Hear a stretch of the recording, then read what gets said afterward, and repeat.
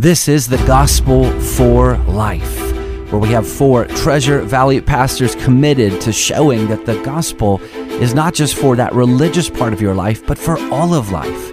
You never graduate from the gospel. Around the table today is Russell Herman, pastor at Cloverdale United Reformed Church, Jonathan Van Hoogen from Dayspring United Reformed Church, Vinny Hankey from Valley Life Community Church, and Ryan Hemphill from Treasure Valley Reformed Presbyterian Church. To catch earlier broadcasts, just search The Gospel for Life wherever you subscribe. To find out more about this ministry and about our annual conference, go to reformationboise.com. Welcome back to the Gospel for Life. We are continuing our study of and look at the book, The Great DeChurching. Who's leaving? Why are they going? And what will it take to bring them back? We're trying to provide you, as the listener, a foundation which we're going to continue to build over the next days or whatever, how long this series will go. And hopefully we're not getting bogged down in the minutia, but we want everybody to understand the issue that we're dealing with, the seriousness of the issue. This is 40 million people in the United States that used to go to church and now are not going to church should just shock us as a statistic. The fact that over half of our population no longer attends church should be alarming and say, okay, what has happened? I just remember from my own childhood, I grew up in a pretty secular town, and I would have said there were, out of my class of 50, there were 2 of us that were Christians. But if you asked me how many of those 50 went to church, I would have told you that 45 out of the 50 went to church. Not Christian, but they had a veneer of Christianity. There was still a significance for them that's to say, I should be in church every week. I don't believe any of it. It doesn't affect how I live. I don't really trust in Jesus Christ for my salvation, but they were in church. Now, I would guess if I went back to my hometown and it's a class size of 50, there would be 25 that never darkened the door of a church. Mm-hmm. And that's in 30 years, 35 years. So that's why it matters. That's why we're talking about this. Yesterday, we did bring up this idea that probably all of us for sure know multiple families that have grown kids that those kids have walked away from the faith. The authors would maintain that they don't hardly know anybody over 50 with grown kids that their kids haven't gone. I mean, so we're not in that position. We're not interacting with as dark of statistics as what these authors are dealing with. But 68 of those that they did survey, 68% of the de-churched evangelicals said their parents played a role in that decision. And there are 5 reasons why they give that they, quote unquote, became de-churched because of their parents. And I'm going to just list them, and then I just want you guys to interact with these 5. So the first is all their emphasis on culture, all their parents' emphasis on the culture war lost me over time. Second, their parents' lack of love, joy, gentleness, kindness, and generosity. Third, their inability to listen. 4, their inability to engage with other viewpoints. And 4th, their racial attitudes or actions. So, which of these 5 have you seen? Are there any that surprise you? What other insights might you have on this list of 5? Well, I think for point 1, again, growing up in the 90s, where some of that religious right, it really began at cancel culture. I remember feeling that from my own parents. It obviously hasn't been a deterrent from the Christian faith, but feeling that oftentimes I understood that there was a thing out there that I wasn't supposed to watch, listen to, touch, or be a part of, but I didn't always understand why. And I think for me now as a parent, facing some of these same challenges, perhaps even worse, like we've got a 12-year-old daughter who loves to read. Finding her a book series that is not rife with anti-Christian morality has been a real struggle. And we've had to have some deep conversations about why you can't check that book out of the library, or why we're not going to go with a subscription that allows you any book you want anytime.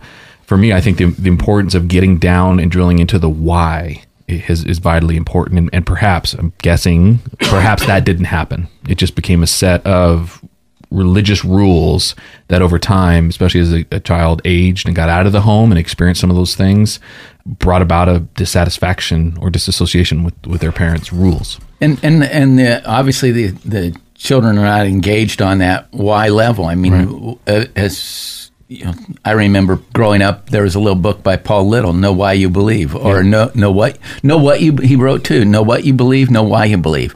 And I think the why part is a very important part. We can't just give our children what others I won't even say the word. Moral therapeutic deism. We're giving them morality. We're giving them a God that's detached from them, and and we're doing it so that they'll feel good. All we're doing is the feel goods. We're providing the good life, but we're not actually giving them the why.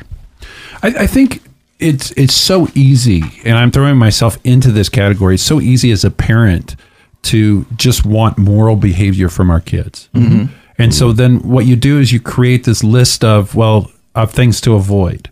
But we really, what Christianity is not the things that we avoid, but the thing that we have. Yeah. Mm-hmm. And what we have is God. And what we have in God is this fullness and this richness and this beauty and this glory. And so often we communicate to our kids, well, life is really the avoidance. And I think the message of the scripture is not a message of avoidance. Naturally, that's part of it. But the real message of the Bible is what we possess in Christ Jesus. And what flows out of having Christ is both a positive and a negative in the fact that we're wanting to kill the old man and those old desires. We're saved to something, saved from something. Yes. We've mentioned already that this is nothing new. And in fact, you can read it in the Old Testament as well as the New Testament. You read it in the book of Judges. You read it, they're brought into this promised land. They've been given blessings. There's houses that they didn't build. There's vineyards that they didn't plant. There's all this there. And we're told in Judges 2:10, and all that generation also were gathered to their fathers. And there arose another generation after them who did not know the Lord or the work that he'd done for Israel. They didn't have the why. They didn't have the what. They didn't have any of that, and therefore, they're intermarrying. They're taking up the gods of the nations around them. They're doing all those things because they don't know the work of God. How do you go from walking in the wilderness to being delivered, and then not pass that truth on to your family? And that speaks to, I think, an issue in this too: the laziness. They're of one generation and not training, not teaching, not passing on what God has done. And that's something that Moses warned of as he was giving his last speech to the people of God. When you go into the possessed land, when you have the fruit of the land, when you're prospering, when you're doing well, don't forget the Lord. And that's the pattern that we see throughout the Old Testament. People of God do well, they forget the Lord, they fall away, and they suffer because of it. And I think in some ways, maybe we're seeing that here as well. There's a laziness in the church, having prospered, becoming, reaping God's blessings, so to speak, and then getting lazy, and then I would say that the laziness is not simply in the church broadly. I think it moves into the home. Yeah. Sometimes we take the approach as parents to say, well, my kids are going to catch it. Right. It's caught, not taught. Mm-hmm. Well, it's actually, that's not true. That's not biblical. That's not scriptural. Right. Scripture would say it's both intentionally taught so that it can be caught. Right. And there's a strong emphasis on the intentionality, whether in Deuteronomy 6, whether Psalm 78. Yeah, you live it, that intentionality. You're teaching, but you're also then living according to what you're teaching. Yeah, they noted in here one of the reasons was the parents' inability to listen.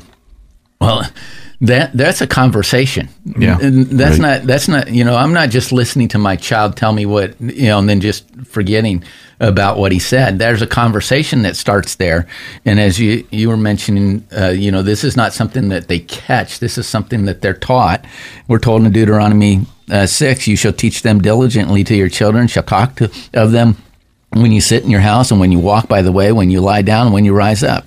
So there's a constant activity that acknowledges, and a conversation that acknowledges the presence of God.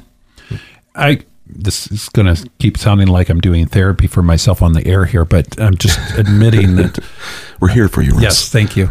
We'll listen. I think all of us would say none of us were perfect parents. None of us got it completely right. Yeah.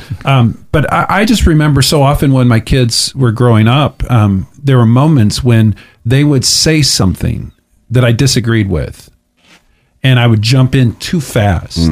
Right. And my wife would come back and say, you really didn't listen. You didn't hear them. You shut down the conversation and didn't really give them the opportunity to process and to have it unfold in a way where learning really could take place. And so I'm so thankful for my wife that slowed me down, because it's really easy to not listen. It's really easy not to engage with other viewpoints.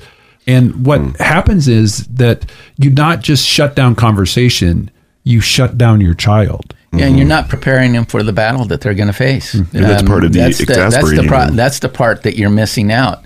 You need to have this conversation. Whatever the philosophy questions they're asking, those questions are being asked by their friends. Those questions are being talked about in a conversation that you're not a part of. So when you enter into that conversation with them, you can help them work through that, like you're saying. It's interesting that you see this more and more in religious circles, not just canceling those outside of the church, but there is this growing sense within, well, I can't ever read anything from an author that I might disagree with him on this point or this other point. And it becomes this echo chamber where we only hear those that I say and think exactly like me. And really what's happening is we're no longer listening to other perspectives. We're not having conversations. We're not being discerning.